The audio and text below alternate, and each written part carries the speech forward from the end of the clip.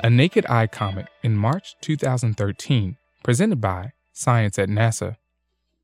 Far beyond the orbits of Neptune and Pluto, where the sun is a pinprick of light not much brighter than other stars, a vast swarm of icy bodies circles the solar system. Astronomers call it the Oort cloud, and it is the source of some of history's finest comets. One of them is heading our way now.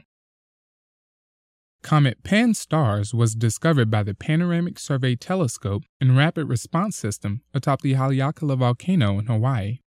Astronomers used the massive 1.8-meter telescope to scan the heavens for Earth-approaching objects, both asteroids and comets, that might pose a danger to our planet. In June 2011, a comet appeared, and it was named Pan-STARRS after the acronym for the telescope. In early March, the comet will pass about 100 million miles from Earth as it briefly dips inside the orbit of Mercury.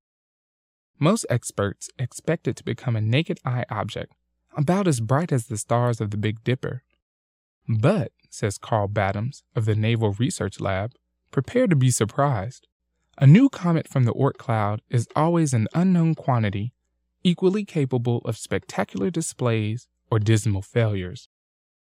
The Oort cloud is named after 20th century Dutch astronomer Jan Oort, who argued that such a cloud must exist to account for all the fresh comets that fall through the inner solar system. Unaltered by warmth and sunlight, the distant comets of the Oort cloud are like time capsules, harboring frozen gases and primitive, dusty material drawn from the original solar nebula 4.5 billion years ago. Gravitational disturbances occasionally eject comets from the Oort cloud, which fall toward the sun, bringing their virgin ices with them. Because this is Comet Pan-STARRS' first visit, it has never been tested by the fierce heat and gravitational pull of the sun. Almost anything could happen, says Battams. On one hand, the comet could fall apart, a fizzling disappointment. On the other hand, fresh veins of frozen material could open up to spew garish jets of gas and dust into the night sky.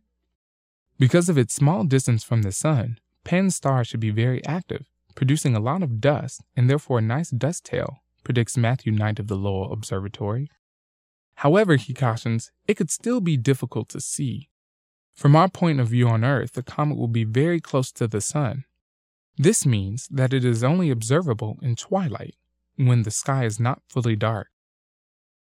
The best dates to look may be March 12th and 13th, when Pan-STARRS emerges in the western sunset sky, not far from the crescent moon. A comet and the moon, together framed by the twilight blue, is a rare sight. My guess is that the primary feature visible to the naked eye will be the gaseous coma around the head of the comet, says Knight. The comet's tail might require binoculars or a small telescope. Two other key dates are March 5th, when the comet comes closest to Earth, about 100 million miles away, and March 10th, when the comet comes closest to the sun. The dose of solar heating it receives just inside the orbit of Mercury could be just what the comet needs to push it into the realm of naked eye visibility. Comet Pan-STARRS should not be confused with another, even better comet coming later this year. In November 2013, Comet ISON could shine as brightly as a full moon in broad daylight when it passes through the atmosphere of the sun. 2 bright comets in 1 year is a rare treat, says Battams. This could be good.